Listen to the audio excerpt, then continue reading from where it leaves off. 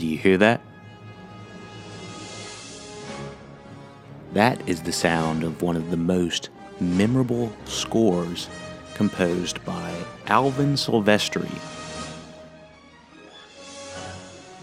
for the movie Back to the Future, directed by Robert Zemeckis. Hey everybody, welcome back to the Lucky Dog Podcast. This is your host, Elias Roush. This podcast is sponsored by EliasRoushMedia.com. Today we are discussing Back to the Future, 1985 PG, 1 hour, 56 minutes, action, comedy, sci-fi. Directed by Robert Zemeckis, written by Robert Zemeckis and Bob Gale.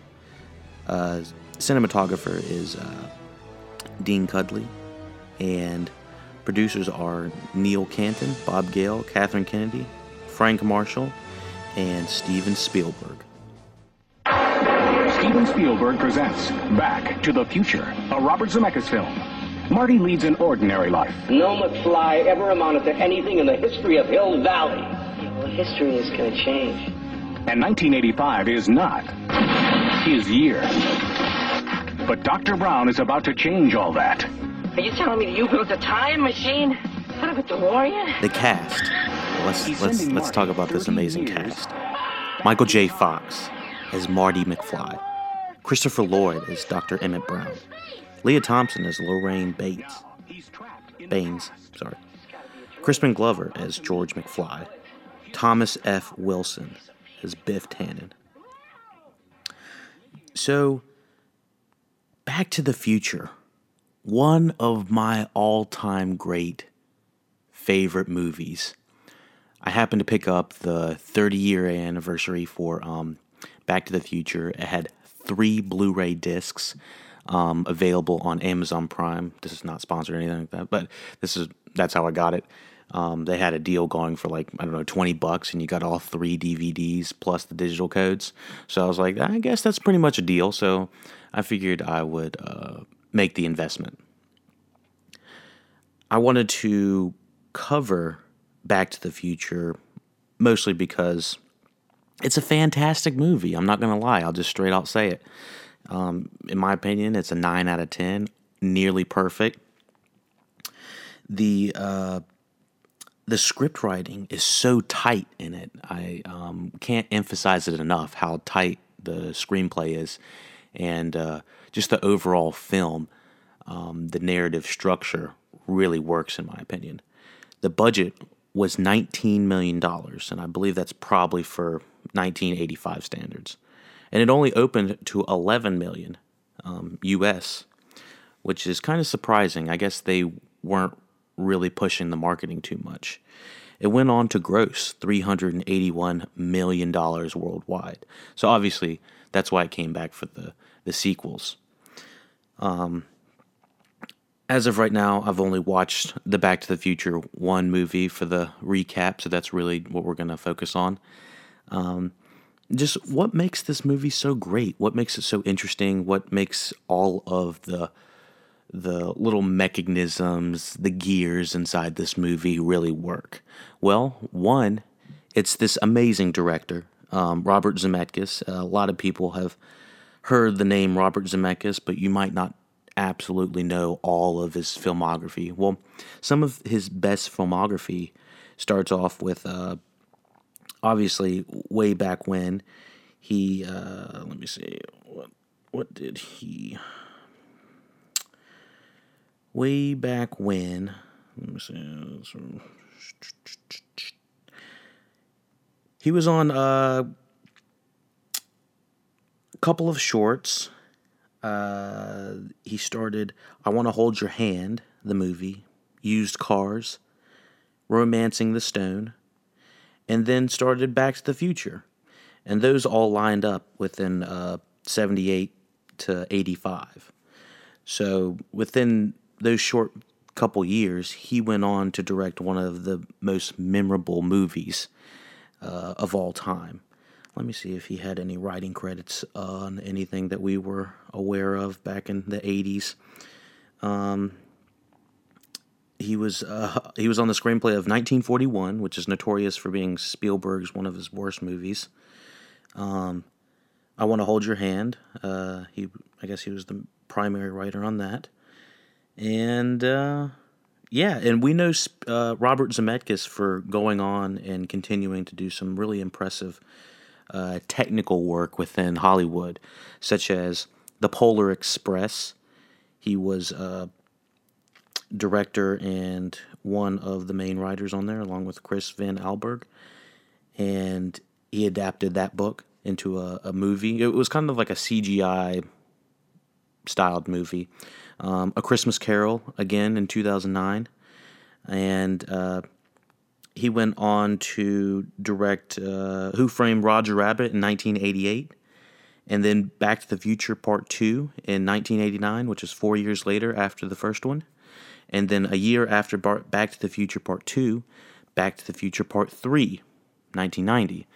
A lot of people have mixed feelings on the last two Back to the Future, so if we end up doing a review, maybe we can compare and contrast what makes the first one work in a way that the second two didn't quite capture. And they might have. I can't remember exactly what happened in them. I know broad strokes what happened, but I do remember the first movie of Back to the Future being the superior one. And so Zemeckis went on to direct Forrest Gump 1994, Contact 97, Castaway 2000, Polar Express 04, Beowulf 07, Flight 2012, The Walk 2015, Allied 2016 with Brad Pitt and Maria Cotillard, and Welcome to Marwen, which was kind of ridiculed by critics last year. That was with Steve Carell playing with some dolls or some shit.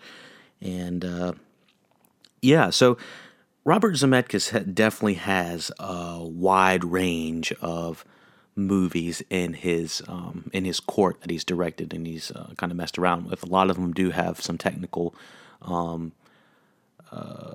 impressiveness with whatever he's doing with the movie, such as whether it was A Christmas Carol, D8, I guess it was motion capture on Jim Carrey's face, or The Walk when he was recreating one of the most breathtaking ventures someone's ever taken. So he's always going above and beyond just making a movie. He wants to make something that lasts and something that, well, not something that lasts, is, timeless, but something that is different is what I would say, and unique in vision. And I'd say just about all of his work, whether you like it or not, is definitely unique in vision. So let's talk about the synopsis for this.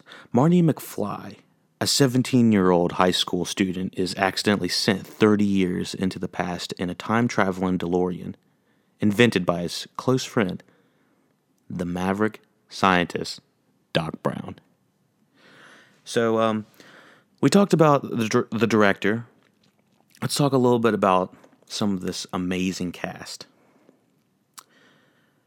The reason Back to the Future works, in my opinion, number one reason, is this stellar cast. I think if you remove even one of these individuals from the cast, you are damaging. You're taking off a tire off the Rolls Royce of this movie. I mean, I'm serious that these performances are what put you in the film, and ground you within the film and of believability. Michael J. Fox as Marty McFly is going down as one of the best all-time cinematic iconic characters in Hollywood of all time. It's many people know that Michael J. Fox was eventually diagnosed with Parkinson's disease in the early 90s, went on to do a lot of television and I think it was some voice work as well through the 90s, but eventually he had to stop acting in the show Spin City, which is what he was in for a couple of years. Let me see if I can get the actual amount of years that he was in that. But it is sad to see the deterioration of Michael J. Fox, considering not only was he one of the best actors in the late 80s, he's also one of the most charismatic actors, I'd say. There aren't many characters I can think off the top of my head that just are instantly gripping that I would be like, damn, I want to hang out with that guy. He seems so cool. It just seems like a guy you want to be around because he's just seems like that kind of guy. But Michael J. Fox, I mean, he just genuinely seemed like, yeah, genuine. He was in Spin City from 96 to 2000, or Spin City was on television from 96 to 2002, and I think he left in 2000. And, I didn't know that he was the voice of Stuart Little. That is something I didn't know. So Michael J. Fox has had an interesting career as well. Because of the Parkinson's disease, I think it really put a dagger in his acting career, and it's obviously not his fault. It's like I said, it's sad to see that happen to an actor, especially at such a young age. I don't know exactly how old he was. Let me see. In 1985, he was. In 1985, Michael J. Fox was 24, a year younger than I am now. And by the time he was roughly 30, oh my gosh, that sucks. By the time he was roughly 30 is when he was diagnosed with Parkinson's disease. It said in one of the trivia facts that came up that that it was on set in 1991 where he realized that he saw one of his fingers kind of twitching, and he realized he couldn't stop it from moving, and so that's when he was eventually diagnosed with it. So it's a sore subject a little bit, and I didn't mean to bring it down or anything like that, but I mean sometimes it's important to talk about the strong aspects of this movie. And I think one of the reasons that we look back on Back to the Future as one of the great movies and great performances of all time is because that has never been captured again. It was very much capturing lightning in a bottle, and Michael J. Fox, his charisma can't be duplicated, and so that's what I think kind of solidifies his performance in this as one of the all-time greats. So, like I said, we know Michael J. Fox ended up going to be in Back to the Future 2 and 3. He ended up doing a lot of voice work. Like I said, he went on to do the voice of Stuart Little, which is probably where I would have recognized him. And he was also in, let me see anything. He was in a lot of television. I see that he was in Tales from the Crypt in 91, The Hard Way, 91, Homeward Bound.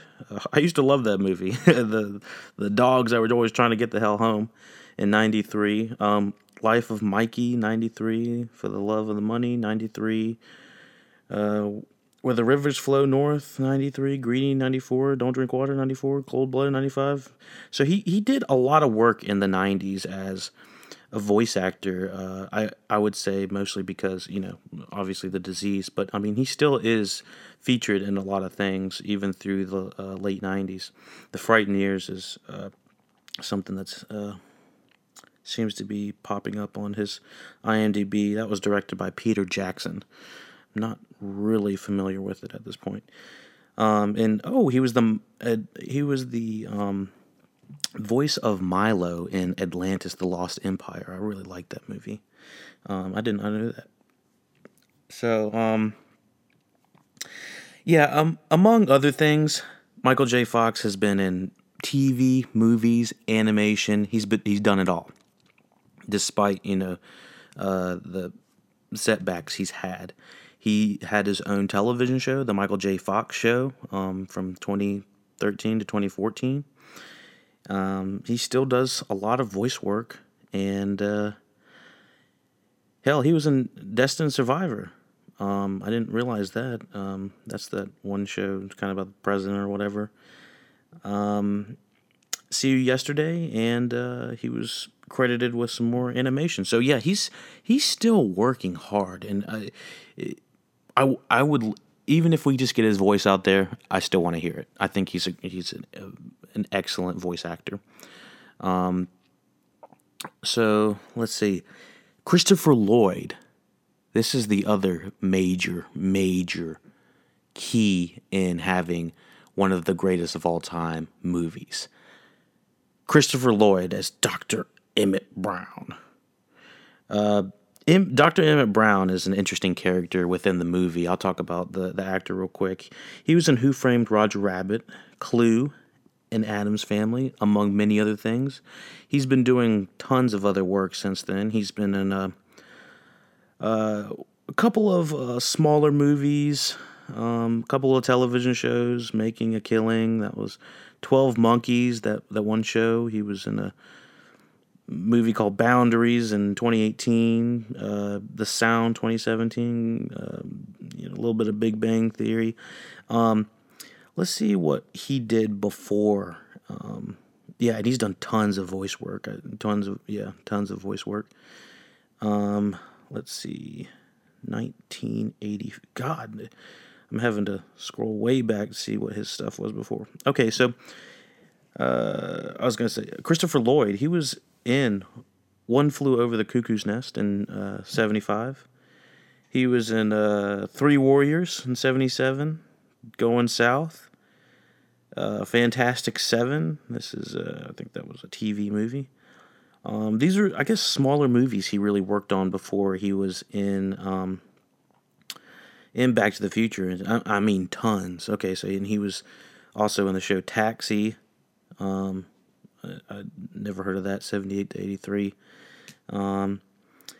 He was in a couple episodes of Cheers, a little bit of Star Trek, one of those movies, and then he eventually got on to Back to the Future. And right after Back to the Future, Clue was released. So, and he's gone on to do tons of other things, working on, obviously, Back to the Future 2, Back to the Future 3, DuckTales, Addams Family. Who was he in the Addams Family? Uncle Fester. Okay. Dennis the Menace. Like, he's in a lot of different things. Not necessarily media I have seen recently, but I'm just kind of scrolling through. A lot of small roles here and there, like The Tick on Amazon Prime. Oh, wait, that wasn't The Tick. That was The Tick in 2001. Sorry, that's not on Amazon Prime. But yeah, he was in a little bit of West Wing. He's done tons of stuff. Anyways, Christopher Lloyd, one of the greatest of all time performances as Dr. Emmett Brown. He expresses this liveliness that you don't normally get in a person of his age. Honestly, I was having trouble figuring out how old he was in 1985. Let me see. 1938. So he was 47 in Back to the Future. In Back to the Future 1985, the original. And honestly, I thought the makeup work on him was phenomenal. With the exception of like one or two scenes, I thought it was really good. The majority of this film, I will say, is done with practical effects. And I think that's one of the benefits to it. I think that's why it makes it feel like it's kind of lively, is what I would say, or grounded in a way. I'm not exactly sure what the word would be. It's not quite realistic, but it doesn't feel ridiculous, is kind of what I'm saying. So yeah, that's Christopher Lloyd as Dr. Emmett Brown. Leah Thompson. I think she is one of the strongest female leads in an 80s movie I can think of off the top of my head besides, I guess I was going to say John Carpenter's Halloween, but that's the late 70s. So Leah Thompson as Lorraine Baines, I was floored with her performance. Even from the beginning of the movie, let me see if I should start talking about the synopsis yet. I don't think I should. Not yet. Even from the beginning, her performance as an older form of herself, I guess, does an excellent job. I think the goofiness and the tiredness really comes out of the parents of Marty McFly and Crispin Glover as George McFly. He's definitely bringing the goofiness out. Leah Thompson specifically has a way of capturing the audience's attention. Yes, she is gorgeous, but she is also one hell of an actress. Like, I didn't really give her credit the first time I watched it. Mostly, first time I watched it, I wasn't thinking about acting, but going back and rewatching Leah Thompson's performance, like, my gosh, she is doing things behind the scenes that you don't even realize. Like, I have to go, when I went back and I watched the movie, just watching her face kind of in the background kind of light up and react is one of the most exciting things, I think, because she's doing so much and it's in the background too, if that makes sense. I can be more specific when I'm talking the spoiler section, but I want to say she's doing a lot with, I don't want to say it's a little, because I do think they gave her a substantial role in this movie. I do think she's kind of this, she's a little bit too much of a damsel in distress in some points, but with the exception of that and the kind of weird plot line with, Marty, I think it's excellent. Let's talk about... Well, I can talk about a little bit of her filmography real quick. Leah Thompson is best known for Back to the Future, I think. But she's been in tons of TV, movies, and she's also been using her voice, in voice acting, getting some voice work in animated series, such as Family Guy, American Dad, some kids' television shows, The Muppets. Many people know her best from Howard the Duck, way back when. I'm trying to find the year after Back to the Future was released. She came out with Howard the Duck in 1986, and as Beverly Switzler. And let me see anything else. She was also in Red Dawn in 1984, which was right before that, and All the Right Moves in 83. And I did not know there was a Jaws 3D in 1983. She was also in that. So she had a little bit less experience coming into Back to the Future than the rest of her the other actors, but I think she did just as good of a job, if not better. I'm so enthralled with the way that Leah Thompson performed her character. I can't say enough good things about it, mostly because there's so many just tiny little mannerisms and things she has to say that really liven the character.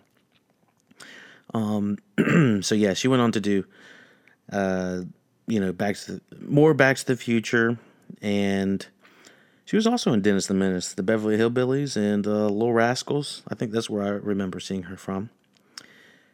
She's done some television, For the People, which is, I've never heard of that before. She was on some Law and Order. She was on Jane Doe. I'm not really sure what that show is.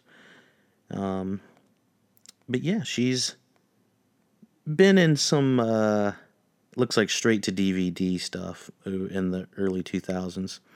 Fatal Secrets in 2009, The Christmas Clause 2008, Exit Speed 2008, Senior Skip Day 2008. Never heard any of these. Just sound like straight to DVDs. Excuse me. She also was in J. Edgar, movie with Leo DiCaprio.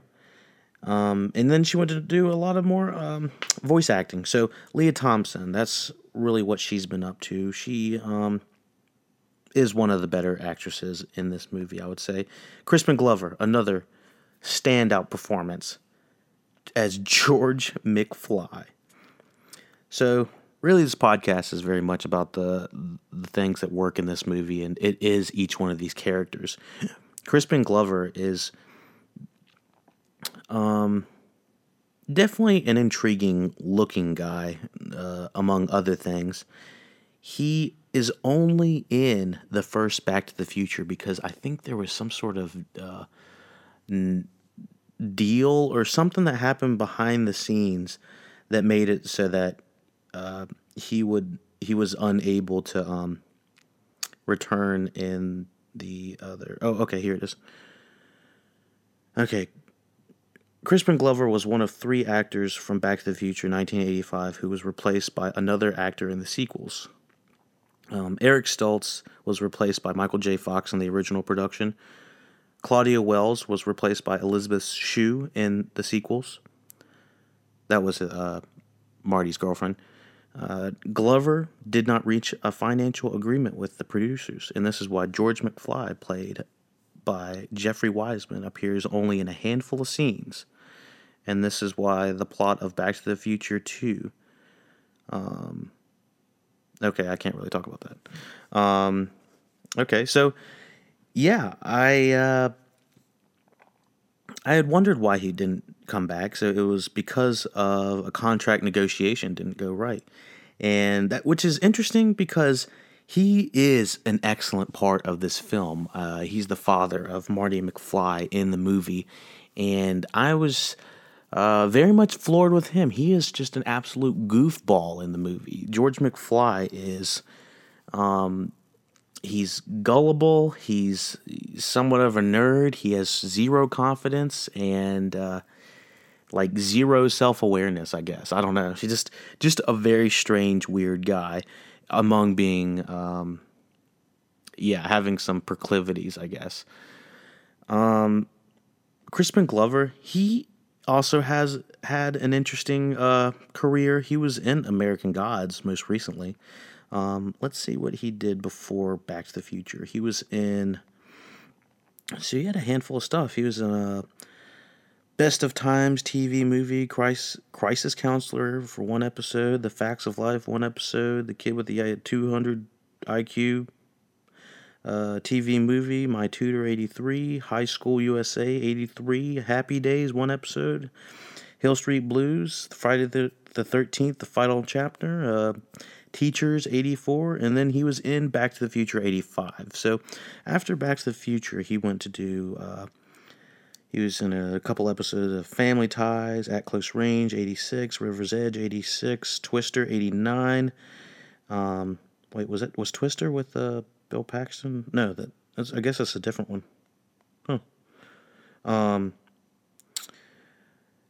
The Doors 91. Hotel Room for 1 episode, miniseries. So he's done kind of some small stuff in coming up in the 90s and late 2000s. He was in Charlie's Angels 2000. I remember him the best from Like Mike, being that terrible what is it called? Foster home guardian. He was like abusing the kids. It was real fucked up what was going on in that shit, but he's also been in other movies. He joined up with Robert Zemeckis for Beowulf, I believe, in 2007 as Grendel. So he's done a lot of work, not terribly prominent work, I would say. He's done some voice work as well, very much on the same trajectory as Leah Thompson a little bit. Not doing big banging movies, but he's doing some small stuff on the side. So that pretty much covers the majority of the main cast. We do have one more actor that I want to kind of cover in depth. Thomas F. Wilson. He's the guy that plays Biff. And I think his performance is kind of campy and ridiculous, but the way he turns his character on a dime and is able to play an older and younger version of himself, I think is pretty impressive, just like all these other characters have to do. So I didn't realize there was a Back to the Future television show. Oh, and he went to reprise his voice in that. I didn't even see that. Let's see. Marty is not... Oh, wow. Let me see. Christopher Lloyd's in it a little bit, and so is Biff, but they're not the main characters, it looks like. So, let's see what he did before Back to the Future. He was on one episode of Knight Rider, one episode of Facts of Life, LA Street Fighters, and then he was on Back to the Future. He was on 2 television shows and 1 movie before he was on Back to the Future. That is quite impressive for Thomas F. Wilson, considering he's probably the least experienced actor from all of them. And he went on to do tons of other stuff. Good Lord, I'm trying to scroll through all of it. I'll just give you a handful of stuff real quick. He was in the Batman animated series after this for his voice. He was on an episode of Psych. He's on tons of video games. I was actually surprised to see how many video games he's listed on. He is, tons of Wii video games now that I'm looking at it. Honestly, he was on 1 episode of Workaholics. He was on Mosaic for 2 episodes, Troll Hunters, SpongeBob SquarePants, and Captain Underpants. I mean, this guy's using his voice in every way possible, so I'm glad he's still getting out there. Let's see if there's anything. He was also in The Heat in 2013, but I don't even know what that is. Those are the main reasons that this movie is so damn good. I would say all of the performances throughout the entire Back to the Future movie are insanely good. No complaints on any of the fronts. Like I said, this movie is shy of 2 hours. It is, I'd say it's a nicely stuffed, double stuffed 2 hours. I think a lot happens in this 2 hours. You visit a lot of locations. They kind of keep you in like one corner of the the town, so that you can tell that they kind of outfitted one side of the town. I don't know exactly what the behind the scenes look like, but I did realize that they were kind of shooting in one location when they're in the town. Let me see if I can see where that location was. It looks like it was in Hill Valley's exterior, George House, Marty arriving. So it's in California, it looks like. Walt Disney's Golden Oak Ranch. Okay. So this is kind of cool. I didn't even realize you can go on IMDb and check out all of the places where they shot everything. I mean, they say like Twin Pines Mall or / Lone Pine Mall in Punta Hills Mall. I'm pretty sure I said that wrong, but Lorraine's house, South Pasadena, California. George McFly's house, South Pasadena. So yeah, that's kind of cool to see all this stuff. This movie was released in July 3rd, 1985. So that summer was pretty hot, I think. Let me see anything else we want to talk about before we kind of jump into it. I did talk about the practicality of the effects. I think, like I said, the acting, the effects, the budget, all of its work, the writing, all of it works on every cylinder possible. I would like to talk about this movie and real quick, the music. Alvin Silvestri, one of the most memorable scores of all time. The I'm sure I did that wrong, but I'll maybe insert it, whatever. Alvin Silvestri went on to do tons of more work that you've heard of. The Polar Express, Forrest Gump, Captain America, Predator. And he's done tons of other work. even on my favorite shows like Mr. Robot. Alvin Silvestri is responsible for making one of the most memorable themes of all time, and I definitely think that this coincides with why it's one of the best. It's one of the most memorable, honestly.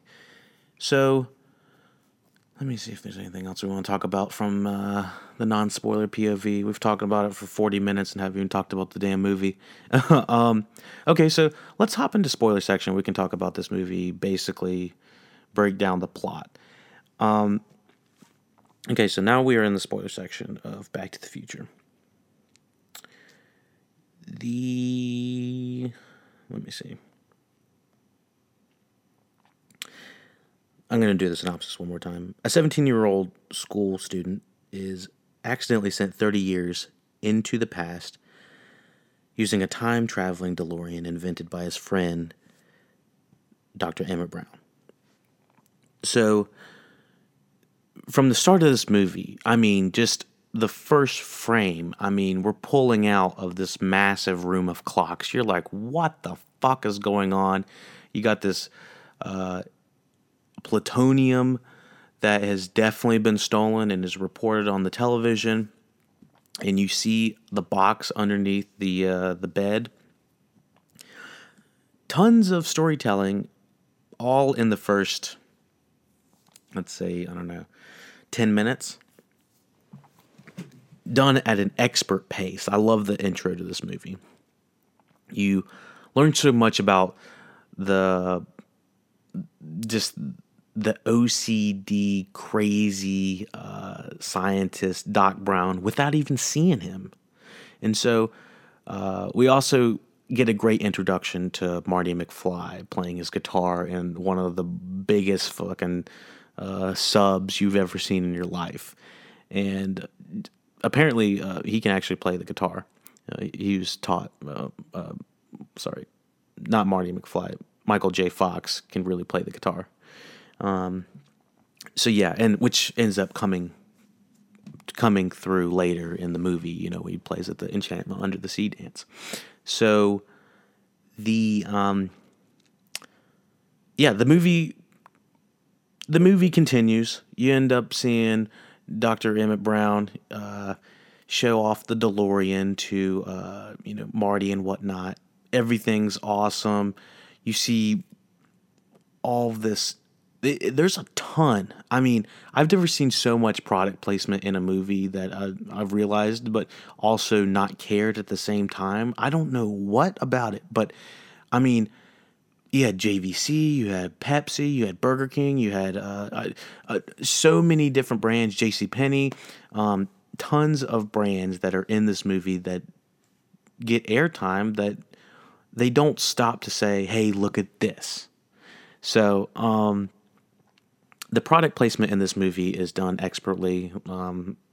There's one specific scene I'm thinking of when they're looking at the tape, and the tape recorder happens to be a JVC recorder, and it's sitting on top of the television. So it's good product placement. They're not like, hey, let's use this JVC camcorder or something. You know, it's very much just like it's in the shot, but it doesn't need to be spoken about. That's what I like about this product placement, as opposed to just stopping the whole film to talk about whatever the product is.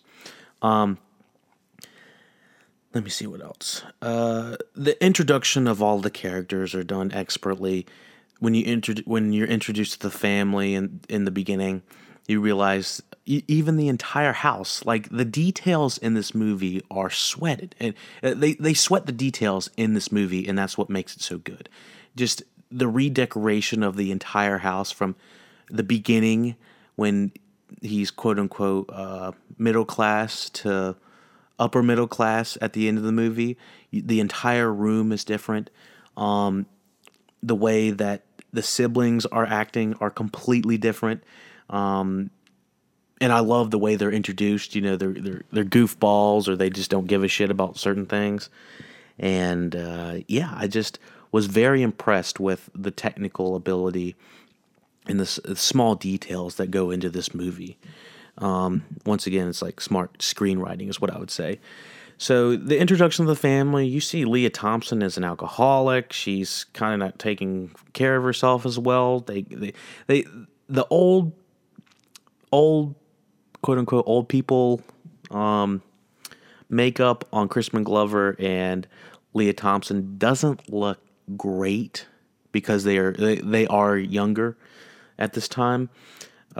So I will say that it was good for the time, but because our cameras now are a lot better, we can kind of see the cracks in it. But overall, the acting is what really sells it. And George McFly, my God, that guy is just a fucking goofball and dweeb. Even at the dinner scene when they're all talking, it's like Leah Thompson's talking about the first time that she realized she was going to spend the rest of her life with him, and it sounds like she's regretting it in every word she says, and he's just not paying attention, watching this stupid television show that actually ends up coming back later in the movie. I'd say there's so many things about this movie that are set up, just like the Twin Pines Mall. That becomes the Lone Pine Mall once Marty goes back and runs over one of the pines. So and then he comes back and the mall has a different name. It's small things like that I really enjoy about the movie. It makes me want to go back and just check out the details and stuff that I didn't even see the first, second, third, or whatever time it's been I've watched it. But there's so many things. I feel like I'm still finding little Easter eggs within this movie. And so, yeah, once I would say the pacing is just excellent. It just keeps going. You're introduced to the world, the characters, what they like, what they do, the motivations. Emmett Brown introduced the DeLorean. I was curious about the is a DeLorean a Toyota? Because there was a Toyota commercial like almost immediately. Is DeLorean Toyota? Let me see. I don't think it was owned by Toyota at the time. Let me see. Because there is a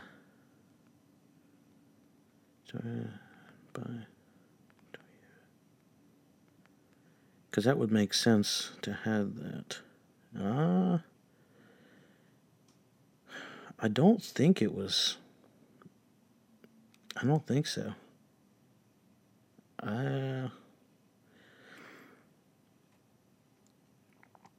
Sports car, DeLorean, originally manufactured by John DeLorean, DeLorean Motor Company, American market model, years 81 through 83. The car, designed by Guido Girgo, stood out for its gull wing doors and brushed stainless steel outer body panels, as well as its innovative fiberglass body structure with steel backbone chassis.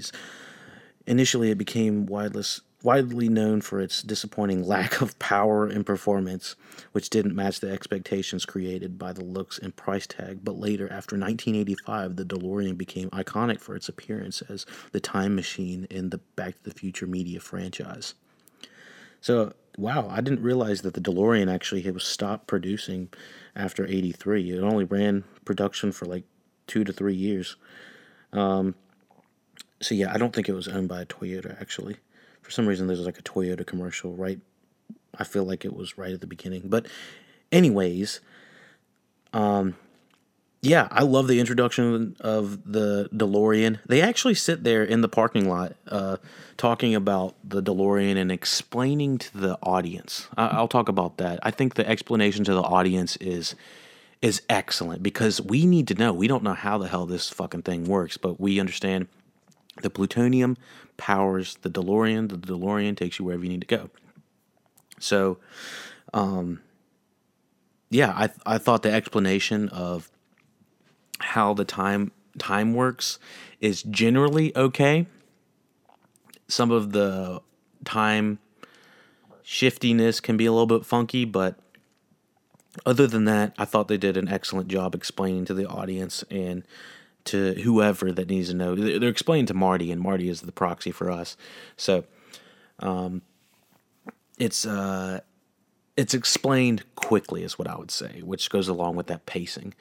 I will say the racial politics of this, the sexual the sexism politics, some of that is kind of rooted in 1985, and you can tell a little bit, especially with the Biff stuff later. I'll talk about that. But like I said, the racial politics, randomly there's terrorists that are trying to kill Emmett Brown with like a rocket launcher and AK-47s, like they're coming out of like the Taliban or something. It is, it's kind of odd and out of left field, and it does feel a little bit, I don't know. I'm one of those people that are gonna say I'm not crazy about pretty much the only person of character. One of the first people of color you see happens to be probably, they specifically say he's speaking Arabic, is trying to kill our main characters. It's like, oh my gosh, again. So, but it's to be expected with the racial politics of 1985, just randomly having a darker skinned individual try to kill our main characters. And, yeah, so it's a little bit crazy with the Libyans or whatever they're trying to do, but I get what they were shooting for. I don't know if that they should have done, that, but, Dr. Emmett Brown ends up ripping off some terrorists, so it comes back to bite him in the ass. So, from there, Marty goes to the future. And one thing I forgot to mention was the fact that they put Einstein, the dog, in the Back to the Future car, the DeLorean, to go Back to the Future way before Marty goes. And I was thinking, Dr. Emmett Brown was taking a chance with that, having Einstein go, and there's, in a different movie, Einstein, could be very much not in a good place after going 88 gigawatts per hour or whatever the fuck. I thought it was interesting that he sent the dog first, that he sent, his dog first. Ends up being okay. So, along with everything else, let's continue. He's going to the past after Marty McFly is forced into the DeLorean and almost killed by the Libyans. In 1955, which was the year that was the year and day. It was the specific day that I think Dr. Emmett Brown fell off a toilet and ended up creating time travel. And so it makes sense for that to be the day. The more I think about it, I wondered how, in the screenplay, what day they originally wanted to go to, if they were going to go back to the future, or back to, if they're going to travel in time, what was the original date they were going to go? Because 1955 is oddly,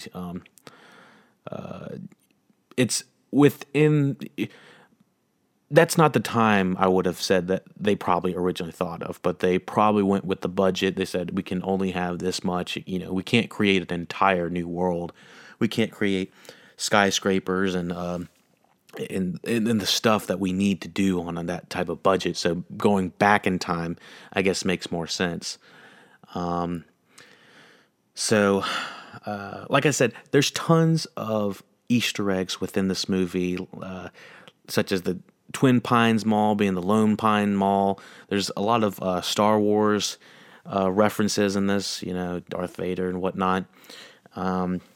I'm sure Star Wars was really popular at the time, given it's pretty much all around this date, the late 70s, early 80s. And, so let me think of anything else we need to talk about. Just, this movie is as much as an adventure as it is a comedy. And I thought that's what really is endearing about it, because I'm cracking up. I'm laughing a lot throughout it, and I've seen this movie so many times. I'm still laughing just as much. I'm still worried that he's not going to get back to the future in time, even though I know what's going to happen. It's it's a fantastic movie to have me still on pins and needles, not knowing what's going to happen. Even though I know it's going to happen, they say that's the mark of a good movie, and if you can rewatch it and still get that feeling and that thrill. I will say, let me see, the whole plot with Leah Thompson's character is Lorraine kind of falling for Marty while he is back in time. That always weirded me out a tad bit. Back in the day, I didn't really quite understand what was going on because I was, a child when I was watching this originally, and rewatching it as a 25-year-old man, it's awkward as fuck. Like, it's the complete introduction and everything. Even his parents as a whole would be a clusterfuck to go back. Just thinking about it myself. If you were going back to talk to your folks back in let's just say the 50s, if that's when they lived or whenever, it would just be a fucking weird experience to talk to a young version of your pops or your mom or whoever the hell, raised you. And Michael J. Fox's reaction from waking up from being hit by, I guess it's his grandfather at this point, that hits him with the car and is supposed to hit George with the car when George is doing some peeping Tom shit, which is pretty much never addressed again. But there's just some interesting proclivities with George McFly for one thing, but also with the entire movie having this very not so subtle incest plot line where his mother's got the hots for him. It's like, it's like, no. And there's small things that they show Lorraine doing throughout the movie. Her expression of when she's seeing Marty, kind of show off and, do the whole skateboarding bit around Biff in the 50s and Biff getting slung into the dung. She's like, oh my gosh, isn't he a dreamboat? And it's just like the things they have her saying, it definitely feels like it's rooted in 1955. I'm not exactly sure if that's what they said, but just the way she would act. I felt like she acted like pretty much a high school girl that, is good, but she's also got she's got the hots for him, and you can obviously tell. And it's just, it's awkward on all levels. So, seeing, having the plot line of Marty be stuck in 1955 and have his parents, have to get together, have to kind of play matchmaker for his parents. It's a very fun plot line. And, George McFly is literally the biggest doofus you could see in 1955, and they got him to do it. So, I just think it's excellent, the performance that is given no matter what age range they are at.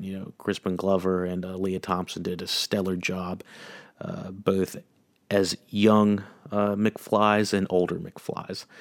And seeing the characters, the way they act after all of it is said and done at the very end, once Marty is back from the future, is it's cool to see Crispin Glover kind of have this confidence boost, because the entire movie you see him the least amount of confidence, the biggest doofus, and then at the end, he's got the money, he's got Biff working for him, he's got the confidence, and he's a writer.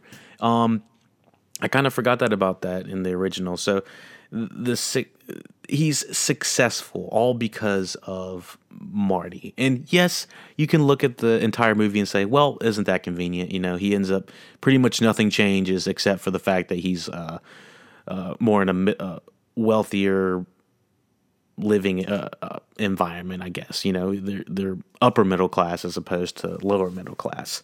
And I guess that's a good message to put through, but ultimately I think the message would come from the decisions you make as a youngster coming back to not quite haunt you, but define who you are. The decisions you make as a youngin are the ones that are going to define you later, I guess. And that's kind of what the message is of the movie. Obviously, there's tons of commercialism with the product placement in this. They're definitely not trying to touch on that. But and they've created some of the most iconic imagery within all of media. I mean, you got the I guess this is Back to the Future. Back to the Future 2 has some of the Nikes that are really popular. They've got the DeLorean, obviously, from the first one. They've got let me see. Pepsi Free was really trying to push their product in this, and I don't think that movie that product ended up becoming anything. I think it was like a sugar-free alternative or something for a soda. So, anything else about the movie? I think we've really gone in an in-depth discussion on it. I didn't really want to do a plot, a scene-by-scene detailed explanation of it, but I did watch a little bit of the behind the scenes, not deleted scenes. And all of the deleted scenes I'm glad they took them out. I mean, one of the scenes was called like Peanut Brittle, and it's George McFly is basically being sold Girl Scout cookies by this girl that barges in his house and says, "Will you buy a box?" And he's like, "No." And she's like, "Pretty please." And he's like, "I guess." And he just breaks down. And something about the scene definitely didn't feel whole or finished. And the way that the deleted scenes are presented it looks like they have the original movie right about 5 seconds right before the deleted scene happens. It's in regular resolution and regular picture frame. Everything's fine. And then when it goes into the deleted scene, it is like this completely different resolution. It looks like it's like film stock or something like that. And it's the same thing for each of the deleted scenes. Each of the deleted scenes are at different stages of being finished, which is kind of weird. It looks like they decided on some levels they were like, "Oh, we like that scene, keep it. And they're like, "Oh, fuck it, we'll just throw it away." And they just decided not to finish it. And there's a couple scenes that are like that. I think the Peanut Brittle was one. There's another one where it's Doc Brown's belongings, and it's a case full of Doc Brown's stuff, and he's looking through his stuff, which it's like it's things from the future. He's like, "Oh, this is very nice. This is very cool." And then he finds a Playboy, and it's this like, visual gag that he's like looking at a Playboy from the future saying, "Oh, this is going to be, the future looks very bright now, Marty." And it's like, what the fuck? And so there's scenes like that were taken out of the movie that I think are for good measure. There was another scene that I didn't mention. Let me see. Pinch Me was another one. That was when Marty McFly immediately gets to 1955. He's like, he runs up to a lady apparently. He's like, "I need you to pinch me, like pinch me, I'm dreaming," kind of thing. And apparently she slaps him or something like that. And it just looks, it's an odd scene. And a cop comes up to him and he's like, "You all right?" And Marty just casually just walks away. It's a very awkward scene. She's Cheating was another one, and that's the Leah Thompson is in class cheating off of another student, and I guess it's really trying to push down this this message that Leah Thompson, the Lorraine as a character, she was a cheater. She was a drinker. She was a smoker. She was fornicating in the parking lot. She was doing everything she said she wasn't at the beginning of the movie. She was like, "I never sat in a car with a boy much." And it's just, I'm glad they took that out because I think they really pushed that, she's a drinker, she's a smoker in the car. And we know that she's into sex based on what she's interested in sex based on her actions when Marty is in her room. Let me see. Darth Vader extended version. This is when Marty is in George's house and he's threatening him, saying you need to go to the Enchantment Under the Sea dance. Apparently he just goes into more depth, saying that he's going to melt his brain and stuff like that. They eventually cut it, which make a lot more sense, but the extended Darth Vader scene completely changes some of the characters as we know it. Marty chloroforms his father, George McFly, young McFly, after he does that Darth Vader scene.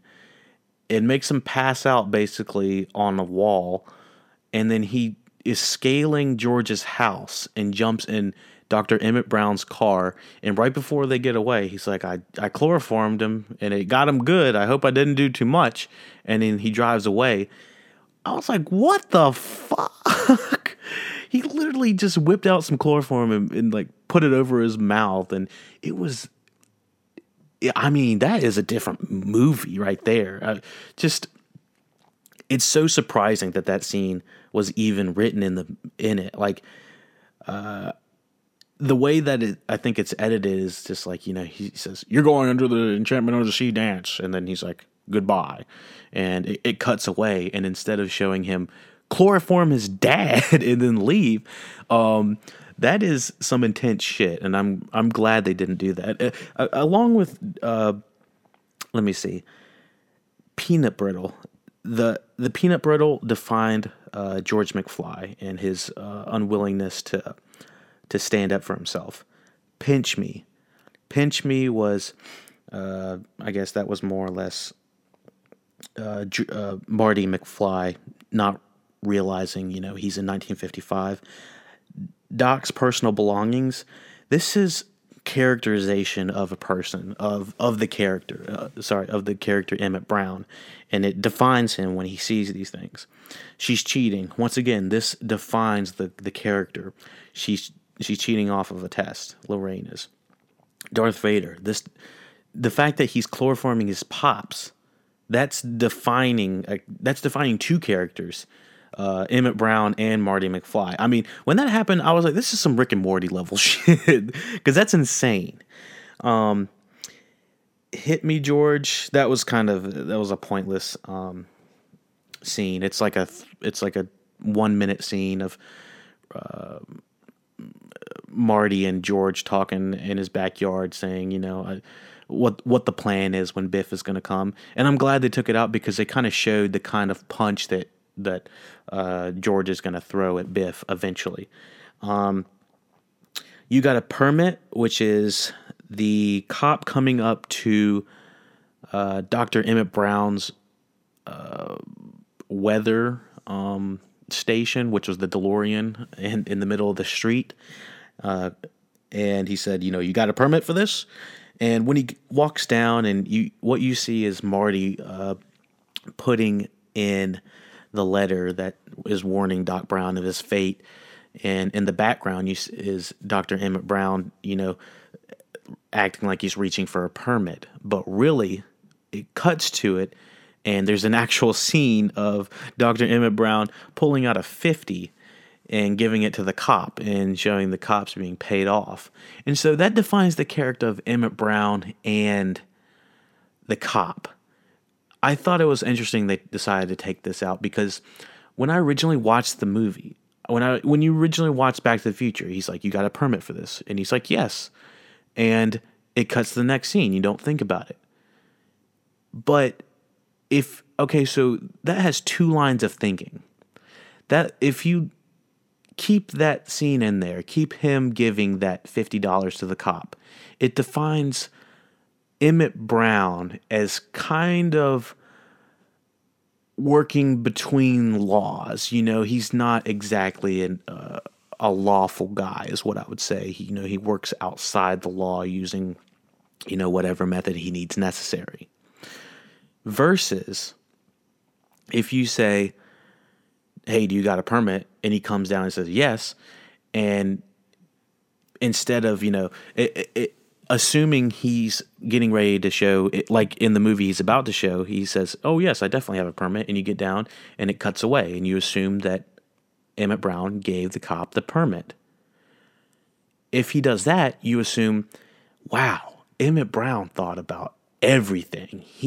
Dr. Scientist Emmett Brown, he's thinking about everything, the nitty gritty things. He makes this model of the city. He shows, he knows how to make the DeLorean go back in time. He's even thought about the small things, such as having a permit on the streets during the night of the enchantment dance and the ceremony and everything that needs to go on. I was like, good gosh, that is a smart guy. And to have, the writers even put a thing, write a cop or someone of the city, a city official come up and ask him, you got a permit for this. As a kid, I would have been like, this is kind of a pointless scene. But as an adult, you really have to have permits for shit. You got to have permits to do just about everything. So it made me respect Dr. Emmett Brown more, knowing that he had a permit versus if he paid the cop, which is, I find that fascinating as a deleted scene because it completely changes your opinion of who Dr. Emmett Brown is. So, sorry I went on the tangent, but I really do think that that's one of the most interesting things, aspects of these deleted scenes, such as, the Darth Vader scene and him chloroforming his pops, you got a permit, and the phone booth. The phone booth was another thing I was unaware of. So you are... So in the deleted scene, the phone booth, this is right when Marty is getting ready to get taken out by Biff, and Biff is going to jump in the car with Lorraine. Marty is, having that awkward conversation with Lorraine. She says, "Oh my gosh, I feel like I kissed my brother," and the switch of Lorraine's face on that is one of those times I'm talking about, her really good acting skills. I mean, she's like, ooh, I just kissed my brother, So it's that kind of reaction, and her expression from going, oh my gosh, it's Calvin Klein, he's so hot, to, oh my God, I just kissed my brother. It's like, it's... The contrast is what I like about it, and it's a great performance overall. Anyways, the phone booth, the deleted scene, the phone booth, Crispin Glover is late to getting Biff out of the car, to saying, "Get your damn hands off her." And you're like, what the fuck is he doing? Why is he late? And so they edited out a part where there's kind of this redheaded bully throughout the movie that's kind of picking on him. He ends up pushing Crispin Glover is trying to figure out what the fuck the time is. He looks at like 3 different clocks and then jumps in a phone booth and then calls an operator to try to figure out what the time is. While he's in the phone booth, the redheaded guy shoves a broom in between the handle to make it the door stuck. And so the principal comes up and says, "This is why you're a slacker," and decides not to let him out. I was like, fuck, what the hell's going on? And so anyway, the entire time Marty is stuck in a trunk, Crispin Glover, George McFly is stuck in a phone booth.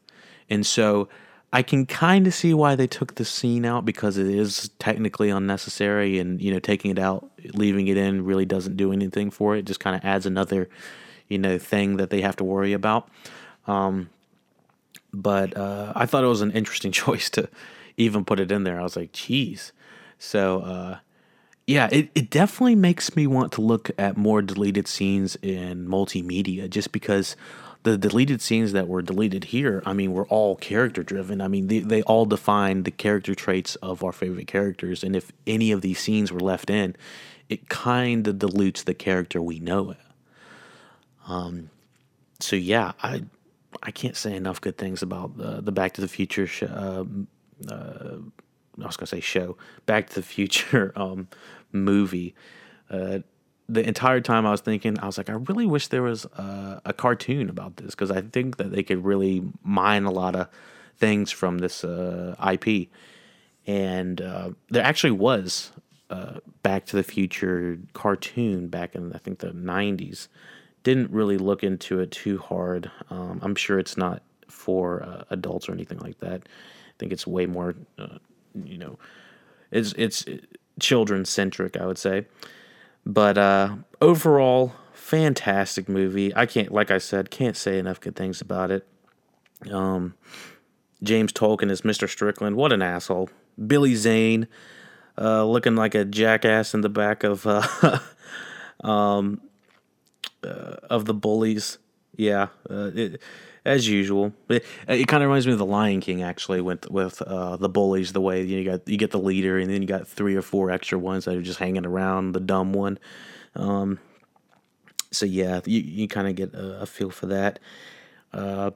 Donald Fullove was Goldie Wilson, who was the let's just say pretty much the only person of color on the cast. Really, it's a very white cast. I mean, besides all of the things that I've said about it, and there is a subplot with, there'll never be a black mayor or something like that, and it's very much.